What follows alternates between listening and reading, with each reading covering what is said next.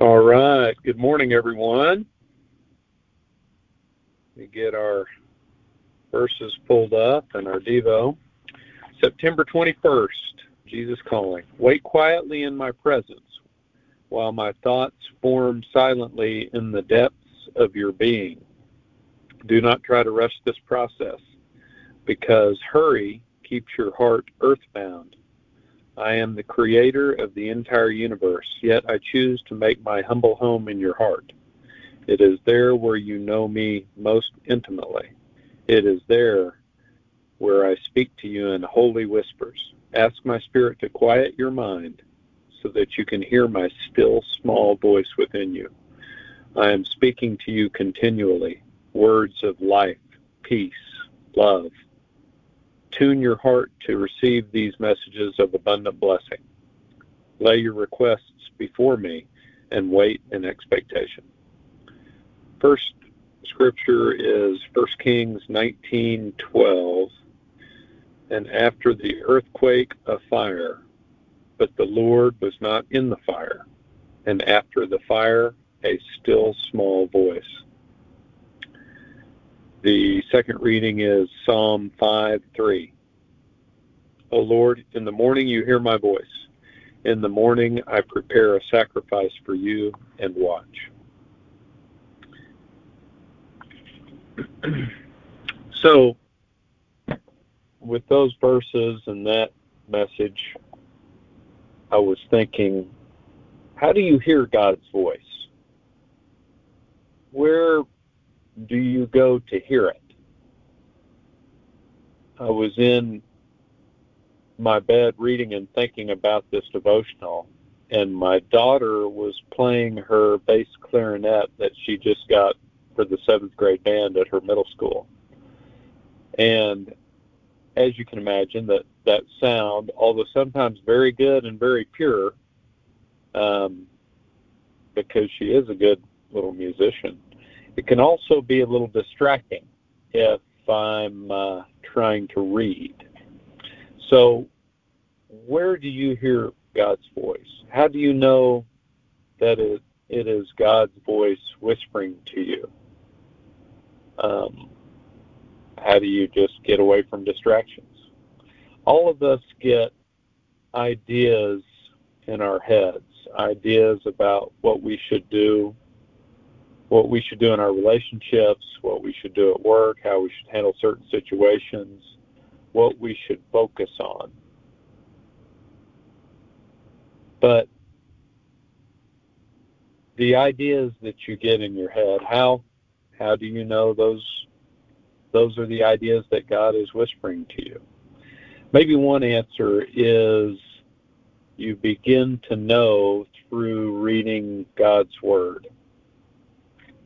When we read His Word, we kind of set up some filters in our minds. All of these thoughts that go in and out of our minds during the course of a busy day, what gets filtered out and what is left for us to focus on after some of the noise gets filtered out? Once certain things get filtered out, perhaps that's when we can quiet our minds and be focused on what God is really saying to us. It reminds me of a discussion I had with my son the night before about his golf swing. It was really a discussion about the golf swing in general. As you hit a golf ball, if you have quiet hands, you can hit the ball straighter. Quiet hands through the impact area. If you eliminate extra unnecessary motion,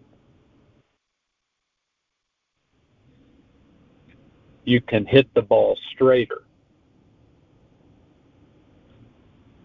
Now, sometimes in golf you need to have more active hands to really generate power, but there are plenty of shots in golf where quiet hands are exactly what is needed to let the bigger muscles of the body guide the club where it needs to go. And there's no reason to do much with the hands, to have a lot of extra movement with the hands. They can be quiet and relatively still. without much hinging or unhinging. But you have to learn that in golf. Learn when it's better to have active, aggressively moving hands and when it is better to have quiet hands. There is definitely a time for each of those things. So maybe that's a good analogy for finding a time and a place to be still and hear God's voice. For me lately, it has been this Jesus Calling study, as well as Sunday mornings at church, or with a group of guys talking about what we are reading and listening to, and maybe talking about a little bit what we feel like God's calling us to do. There's a lot of noise that comes at us, a lot of stuff we have to deal with, respond to, make decisions about, but it's nice to take a breath, pause, slow down, and listen for a little bit to see if we can hear a still small voice whispering something to us. If we never slow down enough, we're always in a hurry. We might miss it altogether. We have to let the thoughts form silently in the depth of our being. God is speaking those words of life, peace, love. But if we are in a hurry all the time, we will miss it. We will be too earthbound and miss his still small voice within us. Something to think about today.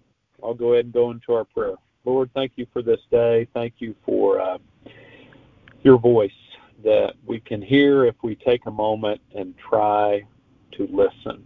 Get rid of some distractions and listen to what it is you are asking us to do, what it is you want for us in our lives. Help us to hear that clearly as we listen for your voice.